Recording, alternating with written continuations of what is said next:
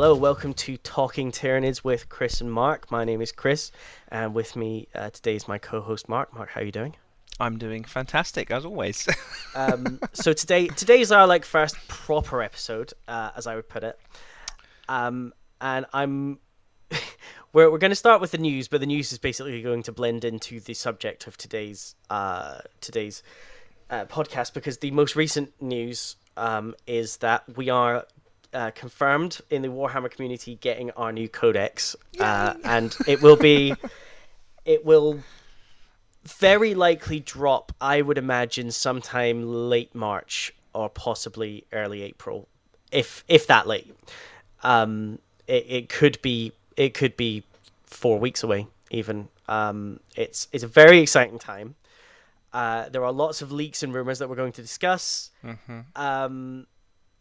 And we're gonna talk about what we think is coming in this codex, and then we're going to talk a little bit about what we hope is coming in this codex. So maybe a little bit of wish listing there for you to join in with. So let's get cracking straight away. So some of the leaks. So Mark, what have you heard about? We were discussing this. Some of the model leaks that you've heard of. Yes, so I'm gonna throw it out there because this one is an actual thing that's gonna happen. I think it was on Christmas Day or around New Year's. Games Workshop sent out this video of how amazing 2022 is going to be, and in that was a Tyranid model, an unmistakable Hive Fleet Leviathan Tyranid.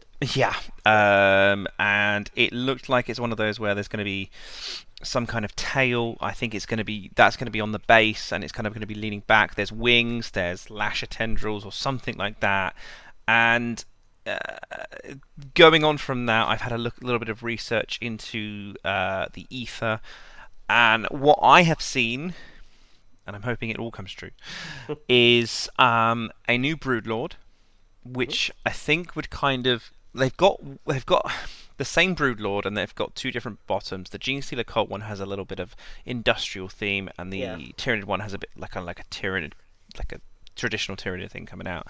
If they differentiated them more, I think I'd really like that. So I saw that. Rumours for new Genestealer models. I mean, the only variation I really know of Genestealer models is it Space Hulk? So Space Hulk has again, they're sort of climbing around like frames and sort of bits of piping and stuff like that. Yeah, and I kind of themed. I said before, I'm delving into a bit of Genestealer cults, and with their basing, I've got like industrial barrels, and I was going to kind of try and make it look like they're climbing over things, but now if there's new Genestealers coming out, I'm gonna hold back, wait to see what these bad boys look like. There's apparently an update for some of the Gaunt models, which they've been around forever. Those models, it seems like. They've been around a long time now. Yeah. I think 2004, that was when they did the big refresh of the Tyranid line. So everything that had come before, with the exception of maybe one or two models, got taken off. Yeah, because it was a completely different look of Tyranids previous. It leaned a bit more into the bug look, a little bit less into the sort of dinosaur look, which was still a bit of a remnant of, again, like Space Hulk Tyranids. The Rogue Trader Tyranids were that sort of more old school thing. Yeah, I've seen a potential of I'll put it, Evor models like Pyrovore and all that, having a bit of an update as well. Although they're quite new compared to the other range, so I'm not sure how real that one was. Well, see, the Pyrovores are, but the Biovores are actually quite a bit older. They might even be like Finecast. They're both still currently Finecast. They're some of our only Finecast models, so it would make sense. And then a gargantuan model, but in plastic, so similar to like a Titan or like a Lord of War, which may possibly be what we saw in that video. And then recently I saw a little bit about the Exocrine. The only things I really delved into that was an improved save and the gun being slightly more reliable. So I'm gonna talk through. I'll talk through that in a moment because I've got got a wealth of information from those. But I do want to just hit on something. So the thing we know for 100%, there is at least one model coming, and if it only ends up being one model, I'll still be happy because I love the model range as it is, to be honest. So I'm not desperately upset if that's all we get. But we know for a fact there's going to be one. Now the prevailing opinion that I've seen, especially on the Tyranid subreddit that I am an occasional contributor to, is with the size of the wings in proportion to the body, with the fact that it had a tail, some people think that they might be bringing back the parasite of Mortrex. Do you remember the parasite? I that name rings a bell. So it was brief history lesson. I'll try not to spend too long. Tyranid's 5th edition Codex released a whole host of named characters, where before Old One Eye was the only one. So the Swarm Lord came in 5th, as did the Parasite of Mortrex, the Doom of Malantai. Oh, the Doom of Malantai. I used to use that all the time. It was busted, but I loved it. And I think... the Death Leaper as well. Yeah.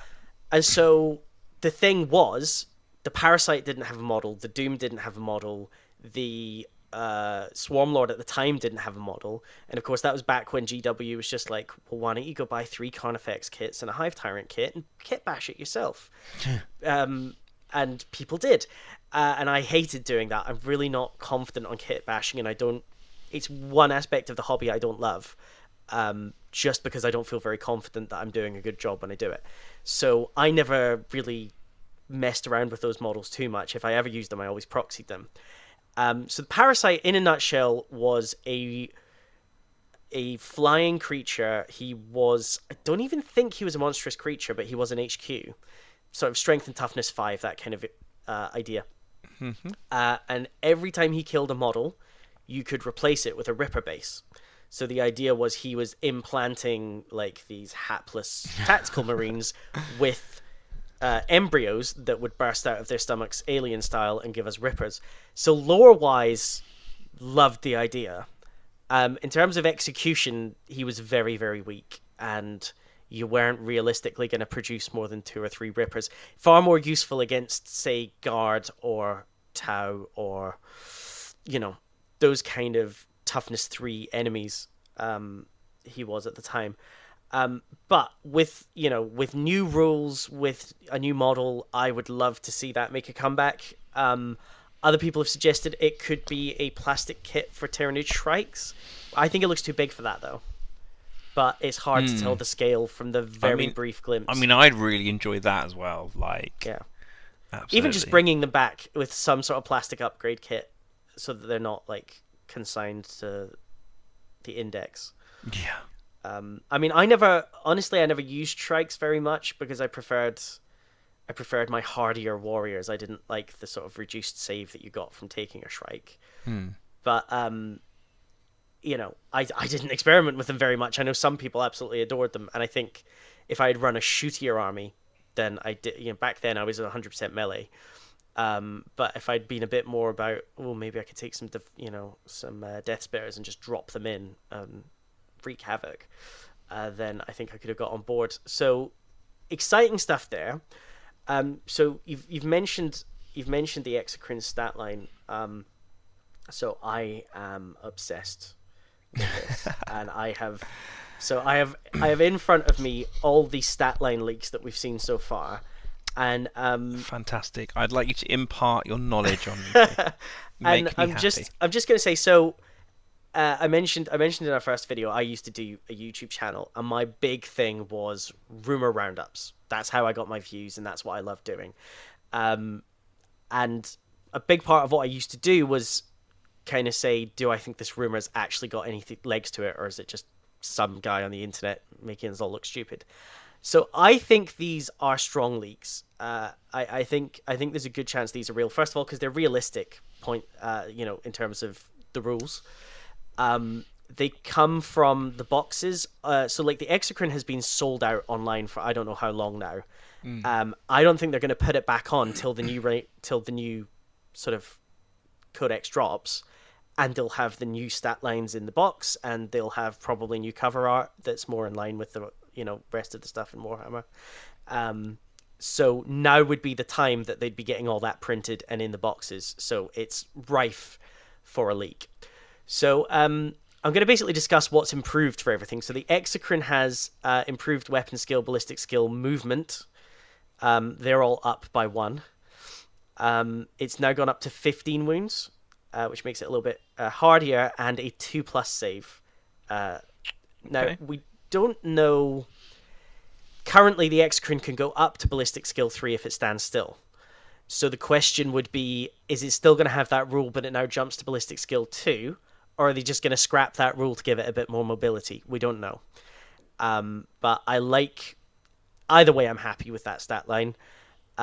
It's gone from being 6 shots to D3 plus 6 shots. So it's got a variable element that can raise it up to 9.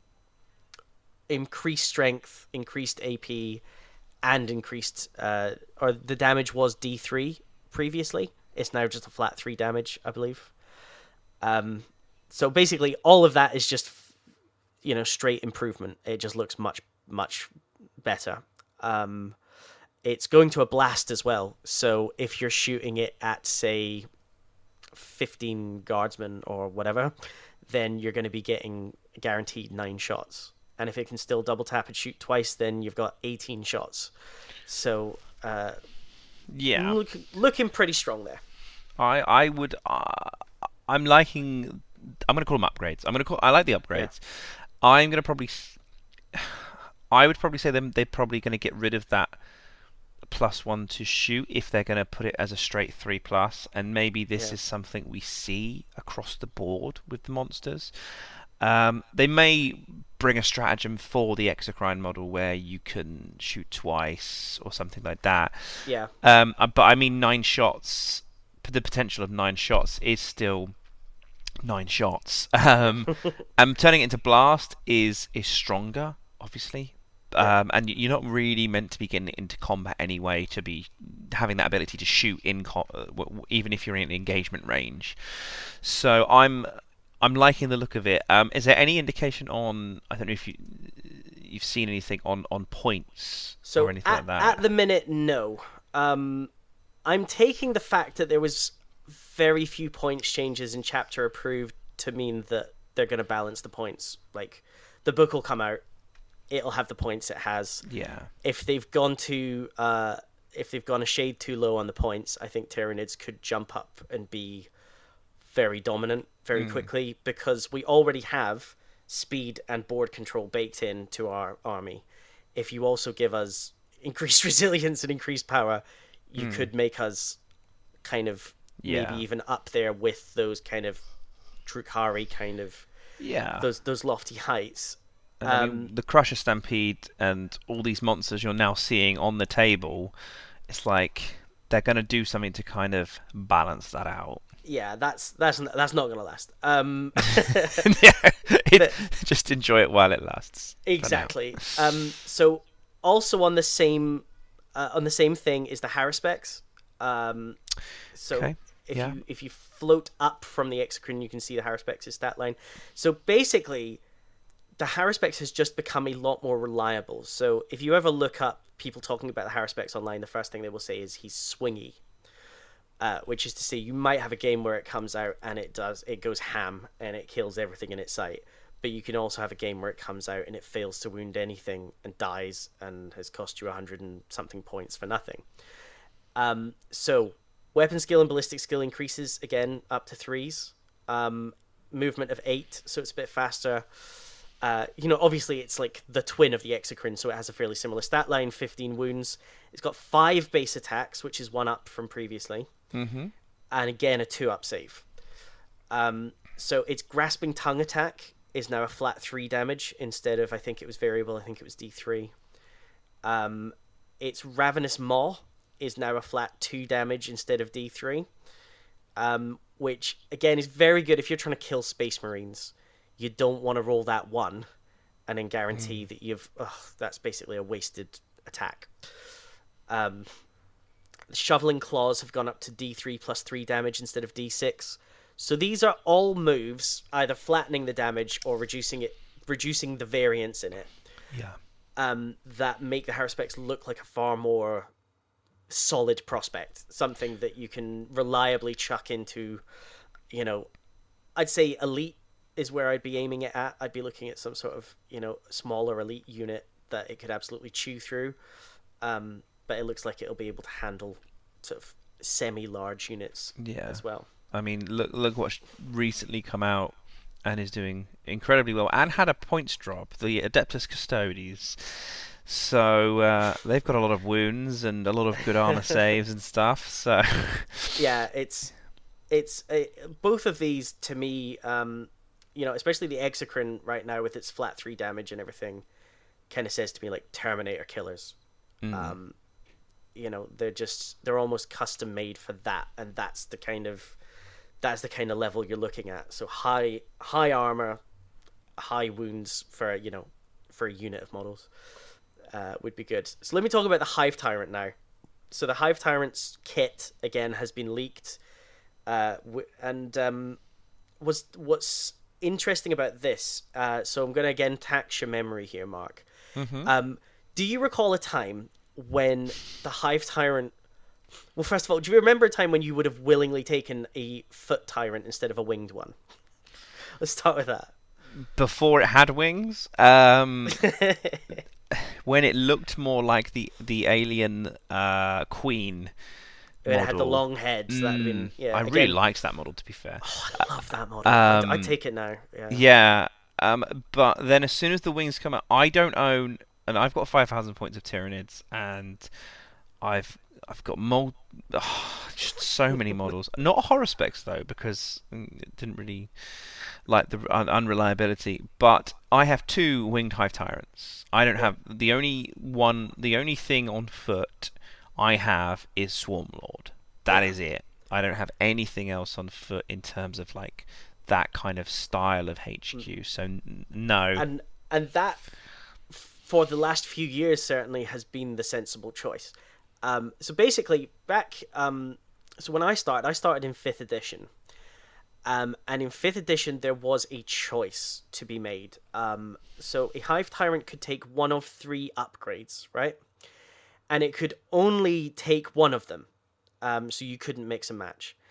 And one upgrade was this flamer thing that wounded on a 2+. It seemed kind of cool, but in light of what the other 2 were, you would never take it. And then there was wings, which was however many points, and obviously let you fly around and made you super mobile. And then there was something called the hardened shell, which upped you from a 3+ save to a 2+ save. So obviously back then, having a Hive Tyrant with a 2-up save meant very few things were going to wound it. It only had 4 wounds, but which is crazy to think about now. But I would have whole games where nobody could take the Hive Tyrant off the table because toughness 6 with a 2-up save made him virtually unkillable by most weapons because the stats just weren't in your favor trying to shoot it down. And so you had to choose. You either had the Winged Hive Tyrant, which was slightly weaker with a 3-up save, or you had the Foot Tyrant with a 2-up save. And I would mix and match. I would regularly use both, or one or the other. And I really liked that choice. And then from our 6th edition Codex, which was really more or less a 7th onwards, the 2-up save was gone. That was a thing of the past. Yeah. And it was basically like, you can take this with wings, or you can be an idiot and leave it on. So that was your we choice. also sell Tyrant Guard. Have you thought of these? And we'll talk about Tyrant Guard later. But so basically, what they've done here with this new thing is there are now 2 different stat lines, whether or not you've taken wings, and not taking wings gives you an improved stat line. So there's actually a reason to consider it. So I'm very excited about this. So basically, your improvements are all Hive Tyrants and the Swarm Lord now have a 2-up ballistic skill, which is very good for a Daka Tyrant. Taking, if we can still take them, Brain Leech, Worm Devourers, that would be awesome. Strength has gone up from 6 to 7. Okay. Attacks and it's 8 for the Swarm Lord still. Wounds are still at 12, which worries me a tiny bit. I'm not gonna lie, but I think the rest is gonna kind of make up for this. And it's gone from 4 attacks base to 5, with the Swarm Lord going up to an eye-watering 9 attacks. Again, base. So the big difference is if you take a foot-slogging Tyrant, he's toughness 8. And if you've got a winged Hive Tyrant, he's toughness 7. And, you know, generally speaking, there are far fewer strength 8 and above weapons than there are strength 7 and below. So they should be a lot more durable on the ground than in the air, which is something I like to see. It gives me a reason why I might consider not giving one wings and saving those points. Yeah, and I mean, depending on how much the points are for all of these monsters, it would give you an option to have, I don't want to call like a Diet Coke version of the Swarm Lord, but if you're struggling for points and you've got this model that is essentially like a lieutenant would be for a captain, you would always want the captain, but if a lieutenant can do its job, having that foot-slogging Hive Tyrant with a couple of Tyrant Guard with it to give it some additional protection, potentially, running up the field with those gaunts or Carnifexes and stuff, toughness 8 and a 2+ armor save is something that's you're gonna struggle. Exactly. So we've got a few other little things here, some tidbits. So, key thing, basically everything's improving virtually across the board weapon-wise. The Venom Cannon's increased damage, and doesn't seem to be a variable amount of... so it's 4 damage per shot, and it's no longer D3 shots, it's just 3 shots, which is good. Stranglethorn Cannon looks really good now, so it's D3 plus 3 shots, strength 8 and AP minus 2. And I think it's a damage of 2 flat. Bone Swords. Now here's where things get interesting. So if we take, for example, our foot-slogging Hive Tyrant, if he attacks with Bone Swords, their strength plus 3, so he's now strength 10, with an AP of minus 4 and I think 3 damage. So they are looking very tasty. Yeah. Now Scything Talons have actually lost 1 damage. They've gone down to 2, which makes me suspect that Scything Talons, or maybe dual Scything Talons, are going to have one of those small amount of attacks, higher damage, or larger amount of attacks, smaller damage, kind of, you know, that array of options that you tend to get with larger models that none of our NIDs have currently, that basically gives you the option of crowd control versus, you know, more focused killiness. So yeah, I suspect that's what's happening there. Okay. Also important is the Swarm Lord. So his Bone Sabers are now strength 9, AP minus 4, 3 damage each, much like before. We don't have any special rules here, like the stat lines are only just pure numbers. But his strength and attacks do not degrade. So only, I think, his weapon skill drops. I think, possibly. And his movement. But you're still going to have strength 8 and 9 attacks, even when he's on 1 wound. So, could be very expensive, points-wise here, but... Yeah, I mean, when the Eldar book comes out, we'll just see how much the Avatar of Cain model is, and then we can kind of compare, I reckon, similar to that. But these sound great. I mean, what's just come out? Tau have got a massive buff. Yeah, well, everyone's talking about that massive railgun that's like strength 14, 12 damage. so you need some durability if you're running up the table and stuff, or just pay those command points to deep strike things to just slightly tie it up a little bit until you can actually reach that model. So durability, more reliability of damage, more damage. These are all welcome. Keep coming. Wins. Yeah. Absolutely. 2 thumbs up. Yeah. So that's all I've seen for leaks for the moment. What I want to get onto talking about now is so realistic hats on. Just spitballing here. What are some of the things you think we might see in this codex? So, I mean, one for me, which, if these leaks hold true, I think is happening, would be basically a general buffing of some of the stat lines, because our last book came out right at the start of 8th edition. Power creep has taken us far beyond where the game was back then, and so everything, or almost everything, needs, I think, just a commensurate little bump, and that's what a lot of these things look like. Like, they're not massive changes, one strength here, one AP there, but it's just little things that nudge us up to be, slightly more on the level. So what other things do you think we might see when we open the book up?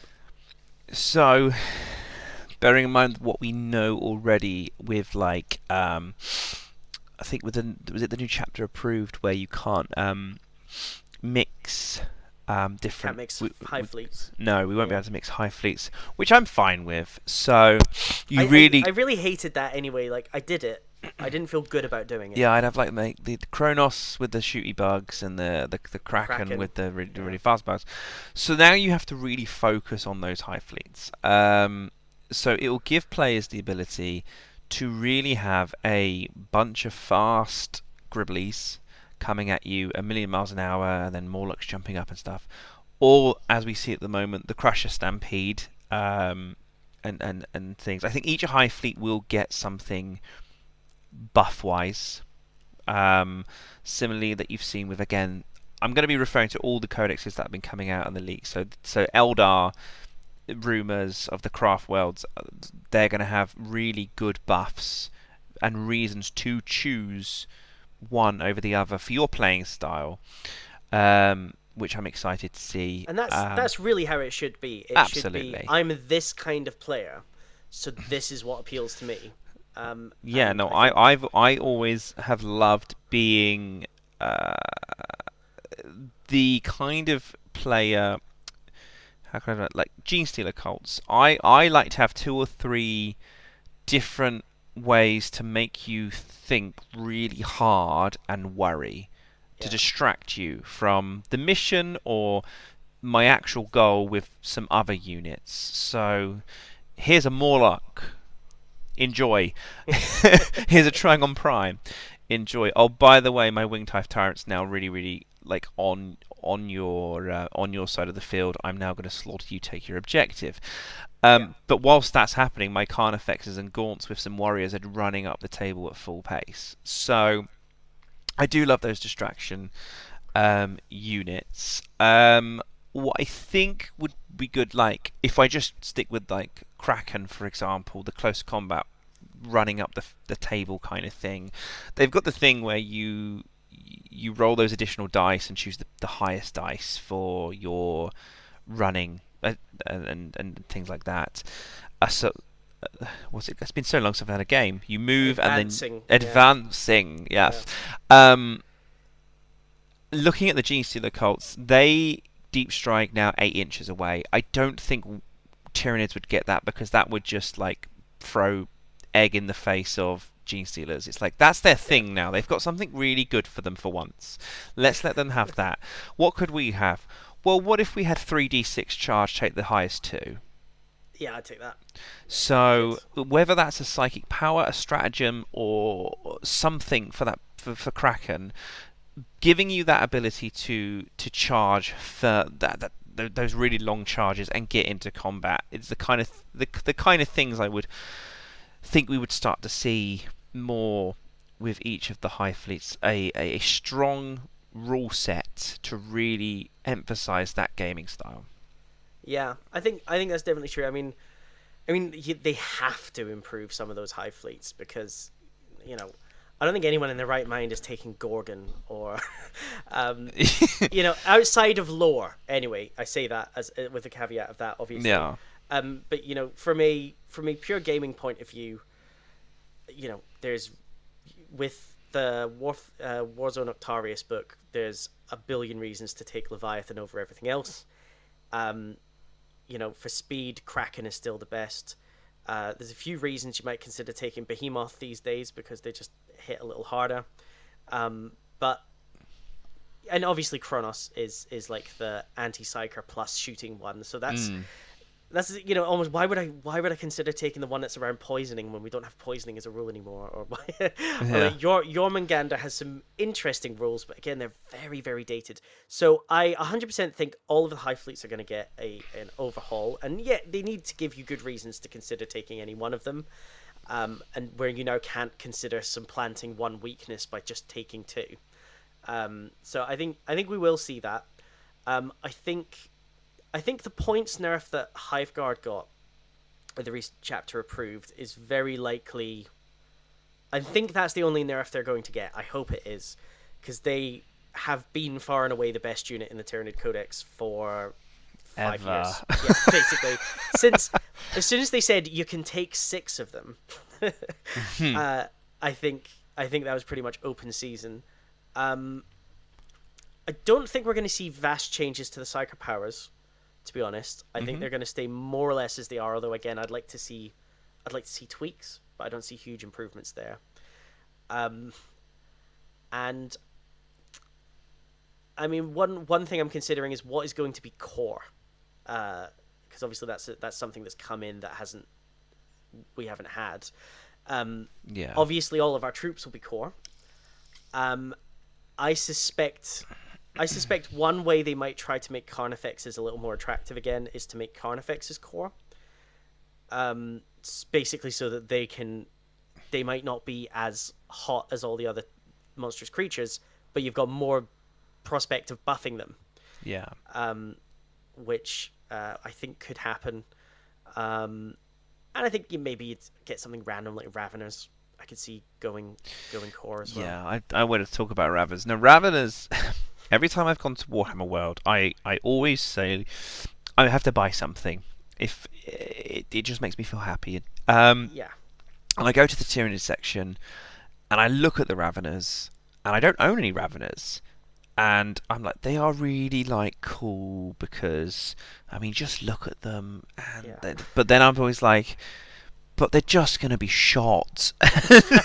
and then it's like that newly painted model syndrome. It's like, here they are, and now they're back in the box because they didn't really do anything. Yeah. I love Ravenous. So I actually have 9. I've in my life bought 3 different sets of Ravenous. And I used to play them a lot in 5th. Because back then, back 5th again, brief history lesson if you're a newer player. Back then, charge distances, were set. And for 90% of models, they were 6 inches. You had a 6-inch charge. But Ravenous were beasts, and they had a 12-inch charge. So I know this isn't really... it's not really the done thing these days, but I used to use them as kind of a gotcha unit. Because people had a bit of a thing in their head about this is the rough charge distance. And they would see Raveners and think, you're not close to being able to charge me. And of course they had fleet, which again meant you could move and run and charge. So I've moved, I remember that rule. I've moved, let's say, 9 inches up the board, and I'm now 10 inches away. It looks like I can't charge you, but actually, I'm in. Yeah. So they were a good surprise, like ambush kind of unit back then. Now they flipped it. They can move 12 and they assault whatever, the same as everyone else does. So they always just kind of look like slightly weaker warriors, and they're a bit faster. But they don't have the same. They don't have the punch in close combat that they need to. So I think this kind of brings us on to what do we want to see in this codex, and if I may kick us off, I have a huge list of things that I want to see happen. Absolutely. I think this is a small one. So we're starting small, and in my opinion, therefore, starting off a little more realistic, and I'll probably get a bit more lofty as we go on. Bone swords, like Tyranid warrior bone swords. Okay. I have 23 Tyranid warriors, and almost all of them have a bone sword and lash whip on their body. And the reason for that is because I fell in love with it way back when I started, and when I started they were what we'd call a power weapon. so you could take no armor saves against them, only invuln saves. Now cut to today, and they're AP -2, which is not bad, but it's not setting the world alight, and no one's going to go, oh my god, he's got bone swords, I can't let that get near my power armor. Like, you're still giving a fairly hefty save to the average Space Marine. So what I want is jump those bad boys up to like AP -4, maybe. Give them more than 1 damage. I'd take D3, but flat 2 would be nice. Just something that would say, if that Tyranid warrior gets into close combat with me, I'm dead. Because that's how it used to be. They used to get shot before they'd get there for me, but there was this threat. And it's like you say, it's the distraction. My friend, I could literally tell you right now how every game went, because I moved my Tyranid warriors up 6, I advanced them, or ran them, as it was back then, and he aimed his Devastator squad at my warriors and started shooting them with crack missiles. And if any crack missiles got through, they were dead, basically. And it was that fight of, if he can't hit them this turn with the crack missiles, next time I'm going to get him. And whatever I point them at, they're going to delete. So I would like to see bone swords. I think I'd like to see make them those sort of mini monstrous creatures again, and bridge that gap between the Gaunt and the Stealer and the Warrior up to the Hive Tyrant and the Carnifex and everything else. So bone swords is one for me. What have you got? What's something you want to see? I would like, and it probably will happen. I would like to see similarly to Gene Stealer Cults, the Gene Stealer model, both updated, and given the fear factor that they deserve. Gene Stealers are iconic, and they've been around. As soon as Tyranids were talked about or written about, Gene Stealers were the ones. They skulk in the shadows. They are fast. They come at you with a variety of different biomorphs, and they should strike fear in you. And at the moment, in the current Codex, they don't. With the Gene Stealer cults getting the 4-up invulnerable, more attacks, but also they can obviously do an 8-inch. Well, arrive 8 inches away. I'd like to see a scarier Gene Stealer. I would, in the Gene Stealer cults, it's pure strain Gene Stealer. Yeah. Maybe have Gene Stealers of a similar name so that they match, or give them a little bit of a different name just to represent the fact that they've been within the Hive Fleet rather than on this world, like creating this cult of Gene Stealers and stuff.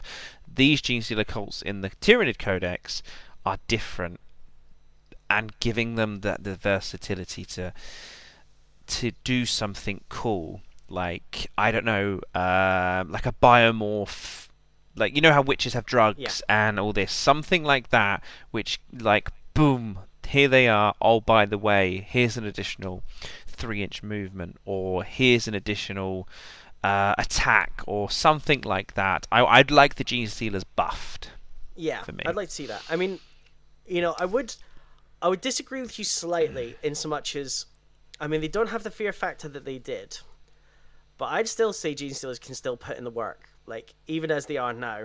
Just a full unit of 20, slingshotting up the board, courtesy of Mr. Swarmlord. Just so in my last game that I played, I took Leviathan. I was using Warzone Octarius Leviathan rules, and I had a unit of 20 Gene Stealers.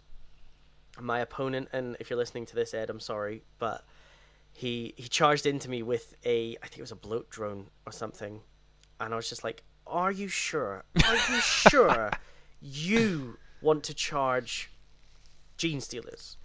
And he's like, yep, I've got a plan. They've got a flesh mower. I'm going to, rip them to shreds. And I was like, I've got an invuln save. And if they strike back, they are going to do a lot of damage. And of course, it didn't do much damage. It actually came in a little below what would have been average, I suppose. killed maybe 3 Steelers. I then demolished it, moved up a bit, and then the next turn I was then able to reach his Rhino that had everything in it. I encircled it, I blew up the Rhino, everything inside it died. And then I was like, well, they've already made double their points back, and they still weren't dead. There was still like 15 of them left. So I just went to town. I went and killed some what do you call them? The little weird things that Death Guard have. I forget. They're little chaffy unit that is oddly resilient. Those things. Poxwalkers. That's it. I went and killed like 10 Poxwalkers after that. So, you know, they can still put in the work, and with that strat from Warzone Octarius that lets them have 2 extra hits on an exploding 6. Albeit for 2 CP. But okay, no, ignore the CP, just put it straight in. That is great. But, you know, I think I could see them having a buff, or possibly maybe say, okay, if they all take an Acid Maw upgrade instead of like the 1 in 5 get it free, Acid Maw maybe extra damage, 2 damage, flat 2, something like that, or D3. Something that lets you say, okay, well, I can take on virtually anything with this. Like, you know, there's knights could fall below before my Gene Stealer. Yeah. That I would like. Okay, cool. So let's see, my turn. Here's another one that I think could happen and I would absolutely adore. Okay, so Carnifexes can be taken as a unit, but then act as 3 individual Carnifexes, right? Currently. I want them to act as a unit. I want a brood of Carnifexes, and the reason is fairly simple. If I can throw out a psychic buff, and it buffs all 3 Carnifexes, and if I can charge and have all 3 Carnifexes make the same charge, I can see them being far more useful than they currently are to me. Because, like, if I'm sitting them back and shooting with them, then having 3 do whatever they want doesn't bother me. But if I want to run them as a melee unit, like, it's very, very difficult to get all 3 of them across the board at the same time without one of them lagging behind because his advance roll was really small. Or, yeah, he got a good advance roll, but then the next turn you try to charge them, and you can't advance and charge more than one of them because you can only use the Psycho Power on one of them, etc., etc. So something that would let me do that, or even a strat that would say 1 CP for this turn, you know, the Carnifex unit acts as a whole unit and you can buff them as such. Even that, I'd be happy with. Something that gives me that ability to buff many Carnifexes in one go, basically. Okay. We touched on it earlier, but I would like to see more kind of named characters. If we're sometimes not allowed to compare because they're very similar. StarCraft. Let's talk now, StarCraft. I'm not saying have a Karrigan model and a humanoidy one, but like we said before in previous editions, there have been all of these named characters that we've listed already, and some OP, some like not amazing.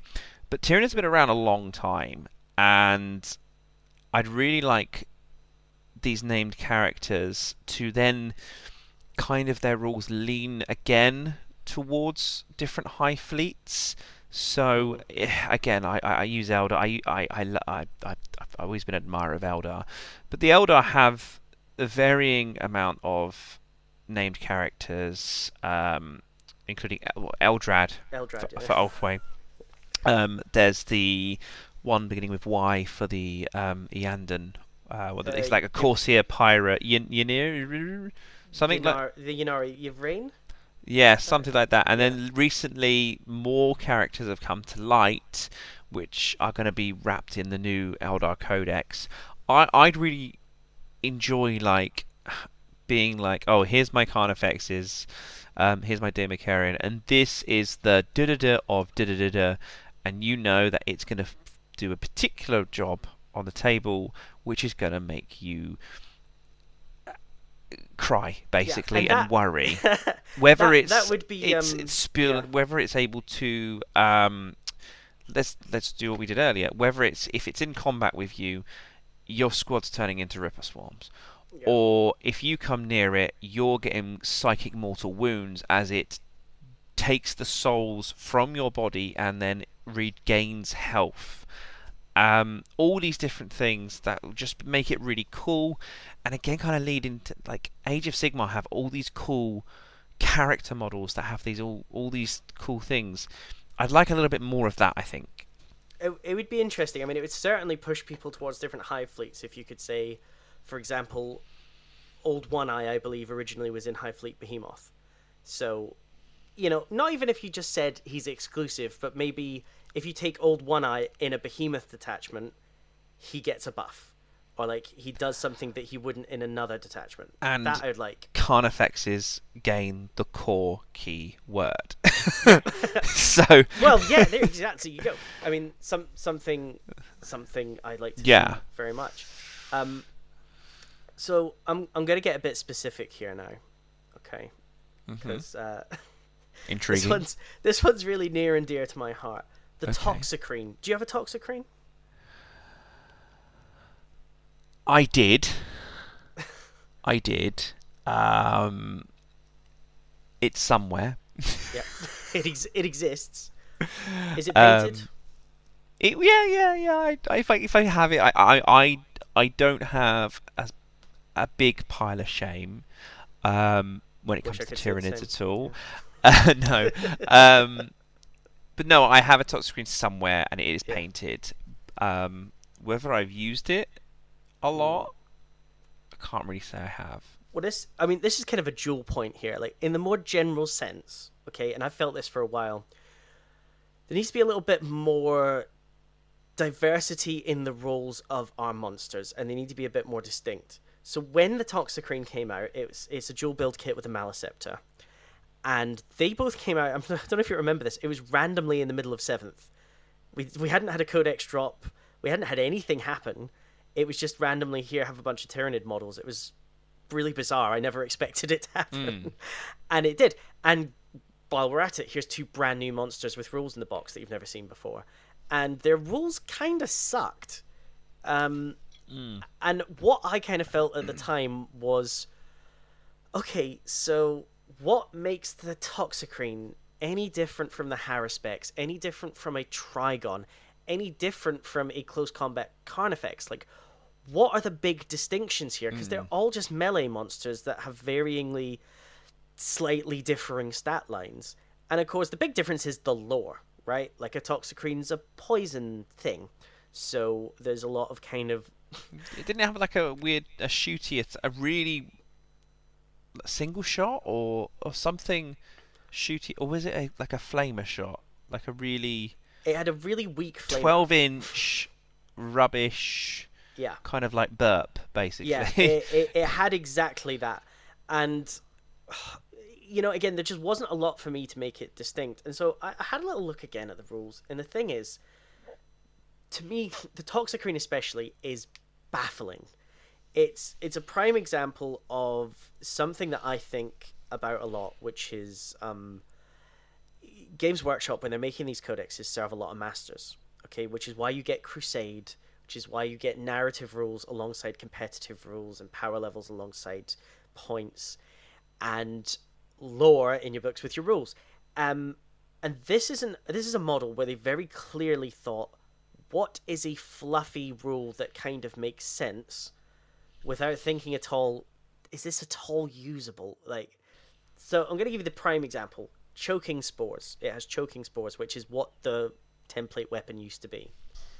And you look at it straight away, you look at the damage, and the damage is D3. And so maybe you're thinking, okay, so that's for killing elites, right? Like 2-3 wound models. Cool. I get that. And then you look at the AP, and it's AP 0, which is not very good for killing elites at all. And then you look at what else has it got? Well, it's Blast. Okay. And it's Strength 3. So now I'm thinking, no, this thing's for killing hordes. But it's only D6 shots. So its absolute maximum is 3 shots, Strength 3, AP dash. I cannot think of a single thing that this could reliably kill. It's either going to overkill a few guardsmen by doing 3 damage to them for no good reason, or it's going to fail to wound a couple of Space Marines, and maybe if you're lucky, you get through and kill one. It's such a bizarre weapon, and it's 10 inches, I think, for range, so you got to be close. Now, it's cool and it's fluffy. I can see what they're going for with it. Choking spores, you've got to be nearby, it's not all that strong, etc., etc. But it doesn't do anything. And for me, as a general model, the Toxicrene does not stand out as being different from any of the other models. There's nothing that makes me think this is a job for a Toxicrene. It's like it could be anyone else. So in general, I want that to have a role. I would like to see the Toxicrene basically be a crowd control thing. It's already got a strat that lets you hold things in close combat. So kind of play on that a bit more, I think. Give it a ton of attacks, make it only strength 6, maybe decent AP, but something that's going to be able to go out there and maybe kill like 20 models, but only chaff. And if I try and use it on Space Marines, or if I try and use it on something a bit more elite, I'll get a few wounds, but it's not really what it's there for. Do you know what I mean? So that's something I would like to see. I would like to see every model where I can see that's why I would use that. Do you know what I mean? That's what I'm feeling. What else you got? Is there anything else? Wish list. Wish list wise, I mentioned before, I've got a few Forge World models. I doubt they would be putting their rules into the new Codex. I would like to see. I mean, we've seen the glimpse of a new model. I would like to see more models which are like Lord of War models to give you an option to really, and again, we talked about focus with monsters, like giving them roles, but really give you a couple of different Lord of War options that you could go really shooty, but for lightly armored foes.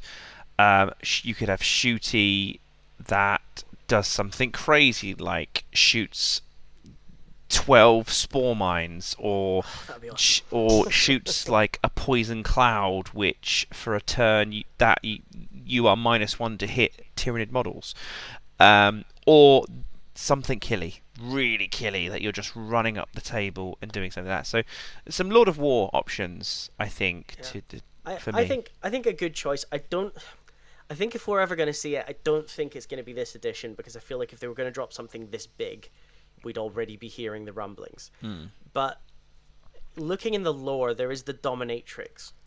So the Dominatrix being a large battlefield commander, ideal kind of Lord of War candidate. Something I'm pretty sure you could take in Epic as well back in the day. And I would see the Dominatrix as being like a massive psychic powerhouse. So I guess if I were trying to think of an equivalent, I'd be thinking along the lines of like a Primarch, like Magnus or someone like that, who could just has some ridiculous rules, like can throw out 3 or 4 psychic powers a turn, can take 2, what you call them, warlord traits, plus has this, plus has that, can give out a ton of buffs, like all of that stuff. I'd love to see a Lord of War that did that, and I think the Dominatrix would make for an awesome big spidery model, and a big centerpiece thing for the army. Like I say, I mean, it's pure fantasy to me that could happen, because I feel like if the Dominatrix were coming, there would already be someone that works at GW who is making that model would have let something slip by now, I feel like. But yeah, I definitely would love a Lord of War. It wouldn't shock me to see. I mean, if the stat line's leaked, I don't necessarily know that it fits the mold. But everyone tends to have a Supreme Commander now. So speaking as a Necron player, they got the Silent King back in or not back, but for the first time as a physical thing that you can take on the battlefield. The Silent King is a Supreme Commander, so he's basically a Lord of War that actually gifts you a bunch of CP for taking him, and takes up one unique kind of slot in the Force organization chart. And it looks like going forward, every army is going to have one of those. So the Swarm Lord is the most obvious candidate for us at present. But again, if they introduced something else, that could maybe supplant that role and take up that Supreme Commander role. So I'd be interested to see what they do there, because they certainly in the Necron Codex moved things, so the monolith moved from being heavy support to being a Lord of War. So it wouldn't surprise me if that happens to a few things. They get a lot more powerful, but they're now occupying a different kind of role in the army. Right, let me hit you with another one here. This is the last one I'm going to discuss that has any grounding in reality and any chance of happening. Tyrant Guard. Okay, so we've hit on this a little bit. We kind of mentioned them earlier. Tyrant Guard are the appendix of the Tyranid Codex. They're useless. I've taken them. I took them once in 8th and deeply regretted my choice. I've never taken them in 9th. They're far too costly for what they do. You know, in and of themselves, you can't justify taking them by themselves, so they have to be there to guard a Hive Tyrant. The only one I would ever take on foot would be the Swarm Lord. And their bodyguard mechanic, compared to all the other ones that are out there now, is just weak. It can miss on a 1. It gives them mortal wounds, which means they just don't last very long. You can't really pick and choose what you do. I don't think they're fit for purpose at the moment. I think they're great models. I think they're a cool idea. I used to take them all the time, and I never take them now. So I'd like to see... I don't just want them to buff the stat line. The stat line's actually fine. All I want them to do is either say, if you've got 3 of these bad boys in front of a Hive Tyrant, you can't target it, so you have to kill them first. But they can't hide. You know, they can't use Lookout Sir or anything like that. Like they've got no kind of mechanism for hiding themselves. You know, or basically, you know, maybe I can just choose. I can just say, okay, he takes that attack, and he can still save it, and he can still whatever else, and he can tank the damage. You know, instead of it being a guaranteed mortal wound, something like that. Just something that means they're actually going to grant some extra degree of safety to whatever I'm taking them for, and I can justify their points. And they're not just going to be wasted points, because that's how I feel about them at the moment. Yeah, I mean, looking at what's come out recently, the Hammerhead, big old rail doom weapon, doing a rule where you shoot at me, oh wait, you now can't hit my Hive Tyrant. If the Hive Tyrant's getting buffed, will we see more lists with foot-slogging Hive Tyrants? Maybe. But if we are, we're probably going to see more Tyrant Guard. Well, they have to be better. So we've now countered the rail cannon.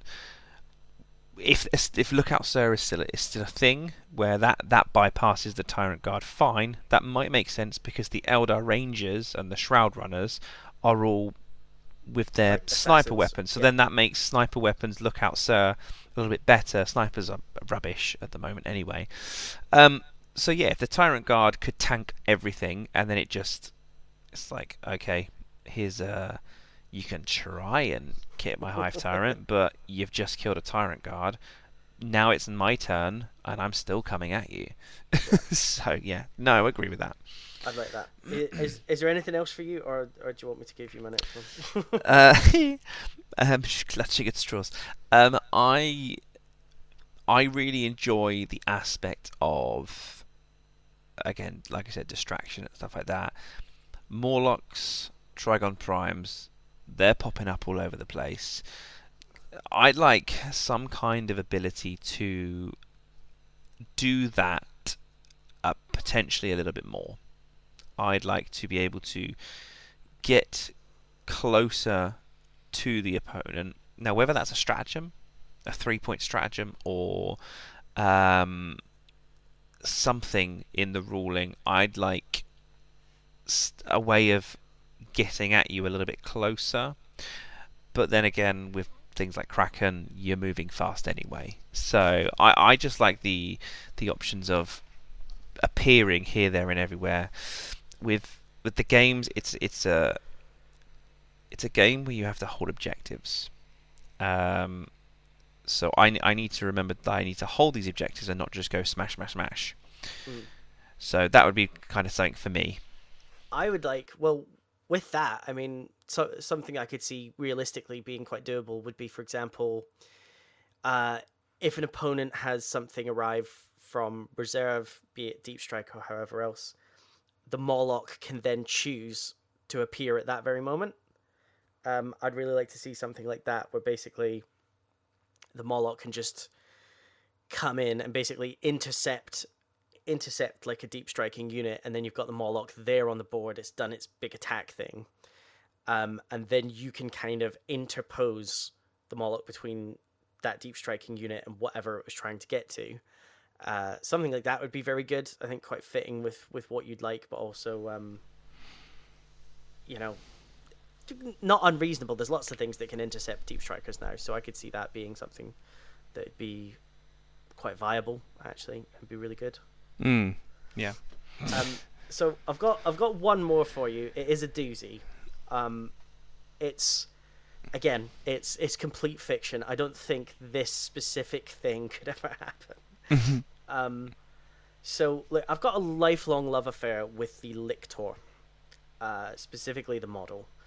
And I've always wanted the model to be able to live up to the lore of it. Do you know what I mean? And I remember really vividly, actually. I remember reading. My friend had let me borrow his, I think it was his Space Marine Codex, and I was reading the Battle of Macragge, and there's a bit in the Battle of Macragge where there's I think there's like 3 Terminators or something like that, and they all go back to back in this cave because they realize that there's a bunch of Lictors around them, and they valiantly fight as long as they can, but the Lictors get the better of them and they all die. And it made both of those things sound awesome to me in the lore. And so I was like, great, it's this cool ambush unit. But of course, back then, you just couldn't do anything when you arrived via Deep Strike. So I could put it anywhere on the board I wanted, and then it would die. And that's all it was really good for back then. And it had its pheromone trail, but that was only really good if you happened to get it in on a certain turn, and then you happened to have something else arrive on a subsequent turn. And now those rules are kind of null and void anyway.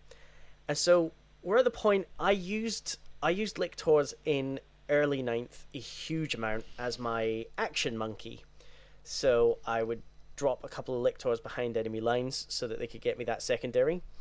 I would have them repairing teleport homers behind enemy lines, and basically I would use the fact that they were small models and quite easy to hide to mean that, for one thing, you're not going to see them before they've done what I need them to do. Like if I want them to retrieve Octarius data, you're not going to be able to stop them doing it anyway. But if they are doing something that takes till my next command phase, I'm just going to hide them out, and you're not going to be able to get anywhere near them.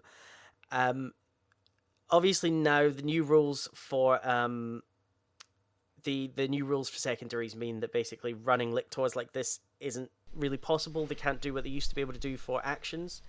So with that being in mind, I'm like, let's go back to basics. I want something that can ambush effectively. So you're talking about Genestealer cults with their sort of 8-inch charge. I would like Lictors to be back in a unit of 3, to be a serious melee threat, and something that I could just sort of, I can literally say, okay, they've got a 7-inch charge even. There's something that almost guarantees that ambushing ability, and isn't just doing what everyone else can do but not as good. And one particular thing, okay, so this is based on a leak. I think I probably have this written in a video somewhere that I reported this leak years and years ago, and there was no truth to it, but I loved the idea so much. So Lictors are assassins, right? Amongst other things, they're supposed to, especially the Death Leaper, like him specifically, is there to like stalk and fuck with your enemy's characters, and to be a constant source of fear from them. And that is not something that they can possibly do in the current set of rules. Like, you can never get at characters in melee. If you do, you've probably already won because you've killed everything around them. So what I kind of envisage is their flesh hooks. being able to pull a character to them. So, for example, let's say flesh hooks can target, characters irrespective of lookout sir. If you hit with flesh hooks, roll a d6, and on a 4+, that character now has to be in base-to-base contact, now has to be in engagement range with you. You count as having charged for all rules purposes for that turn, and basically you now have a free crack at that character in close combat.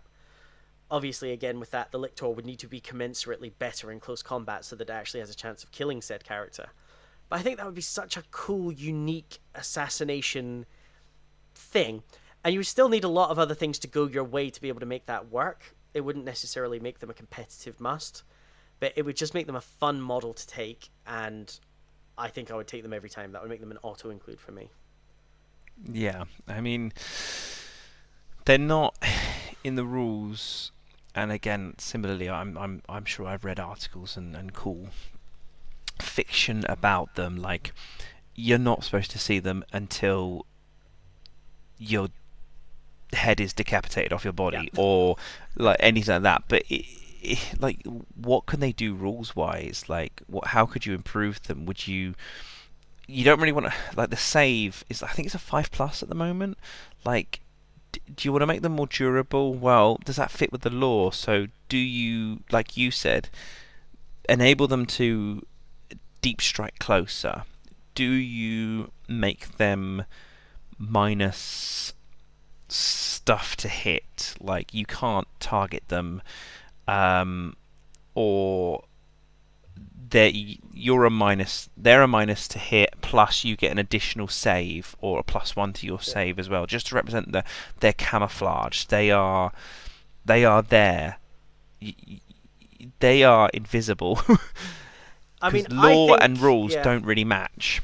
I mean, off the top of my head, and I mean, like, I'll be the first to say that it's very easy to play armchair GW exec and say this is what the rules should be, because I've seen people create rules and they're always trash, because you always make your thing far too powerful for far too cheap a points cost, and that's that. But let's just say I'm role playing as a rules writer for GW.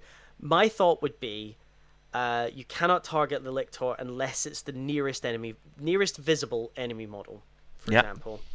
I'd maybe say you cannot, even if you can physically draw a line of sight, if a Lictor is in a terrain piece, you can't see it. Because that's very in keeping with their lore. Like, they agreed. Blend into the background. So if I'm running my Lictor up the field, you can shoot it all day long. And leave it at a 5+ save, because they should be a glass cannon. They should be something that if you misuse them, they'll die instantly. Mm-hmm. But give them that kind of thing. Or, they used to be, they would ambush. If you deep struck them into a terrain piece, they could assault the turn they arrived from deep strike, which back in the game then you couldn't do. So something that maybe benefits you if you put them in a terrain piece. Off the top of my head, I don't know. Something like that, yeah. There's tons of things I think they could do. I think the Lictor is one of the models that presents the most opportunities for creativity within the current Codex, and I just want to see them do something good with it. Yeah, and if they, again, similar to what I said earlier, if they really lean into, like, the focus of these models, or the high fleets, again, like, if they made Lictors and Death Leapers and Gene Stealers and all these sneaky things a little bit better and cooler, you've got an army. Well, potentially you've got an army which can give you absolutely any kind of play style you want, and that's kind of, to me, that's kind of what it would be great about Tyranids. They constantly evolve to adapt to the situation. They go to a planet. What kind of resistance is there? They will then create what kind of bugs they need to destroy and harvest all of the biomass. So let's see that in the rules. Let's level of adaptability. Yeah. Rather than going back, I can't remember what edition it was, but there was a codex where I think the latter half of the codex was, here are some different rules you can give to your models. 5 points here, additional save. 5 points here, additional weapon skill. So you could create like a Termagant, like a Space Marine, but then it's like 50 points a model, like crazy. I think that was 3rd edition. I want to say. I remember that one. I remember that one. But no, yeah, like really focusing on what makes those models what they're meant to be, how the feel is meant to be. They're meant to adapt. And similarly, like you said earlier, the Toxicrine or Toxicrin, however you want to pronounce it, what is its role? Yeah, exactly. Like why does a Hive fleet create one of these? Yeah. If it creates it for that purpose, I want to see it. You know, a big fault I think in some of their thinking for a while is if few models, namely the Pyrovore and the Haruspex, where specifically in the lore they were the things that turn up basically after the Tyranids have won the battle, and they just slouch across, creating like easily digestible biomass. So the Pyrovore just burns everything around, the Haruspex eats everything around and takes it back to digestion pools, etc. Very cool lore, but actually, well, I'm not going to use that in a battle then, am I? Like, what, you know, it seems like if the Haruspex gets into battle, it's by accident. So you kind of need to rethink that lore if you're going to give me something I want to use in an army to fight with. Yeah. Not, you know, again, Pyrovores are another thing that I've never used. I've never liked them. I've never seen the point in them. And part of the reason is because their stuff fits the lore. They're not really fighters. They're not good at fighting. So in an army game, you know, tabletop war game, that's maybe not the ideal candidate for you know, for taking. Anyway, we've overrun a bit. I said when we did these they should be 20 to 40 minutes long. We've gone over an hour. 20 plus 40 minutes. That's what we've done. Yeah, but this is a big topic. We'll probably be revisiting it as we get closer to the Codex. Yeah. But I think we'll end it there. So I want to thank you very much, as always, Mark, for joining me. No, thank you for inviting me along, and thank you for all those that have listened to rambles. Yeah, it's appreciated if you've stuck with us this long. If you want to give us some feedback, okay, I said last time I'd sort this, and I have. So you can come at us on Twitter, which is at Talking Tyranids. We have a Gmail address, which is talkingtyranids@gmail.com. I'm very happy that we've got both of those. In the near future, I'm sure we will launch Facebook and Instagram pages in due course, and we will let you guys know where they're at next time. So thanks very much for listening, and we'll see you next time.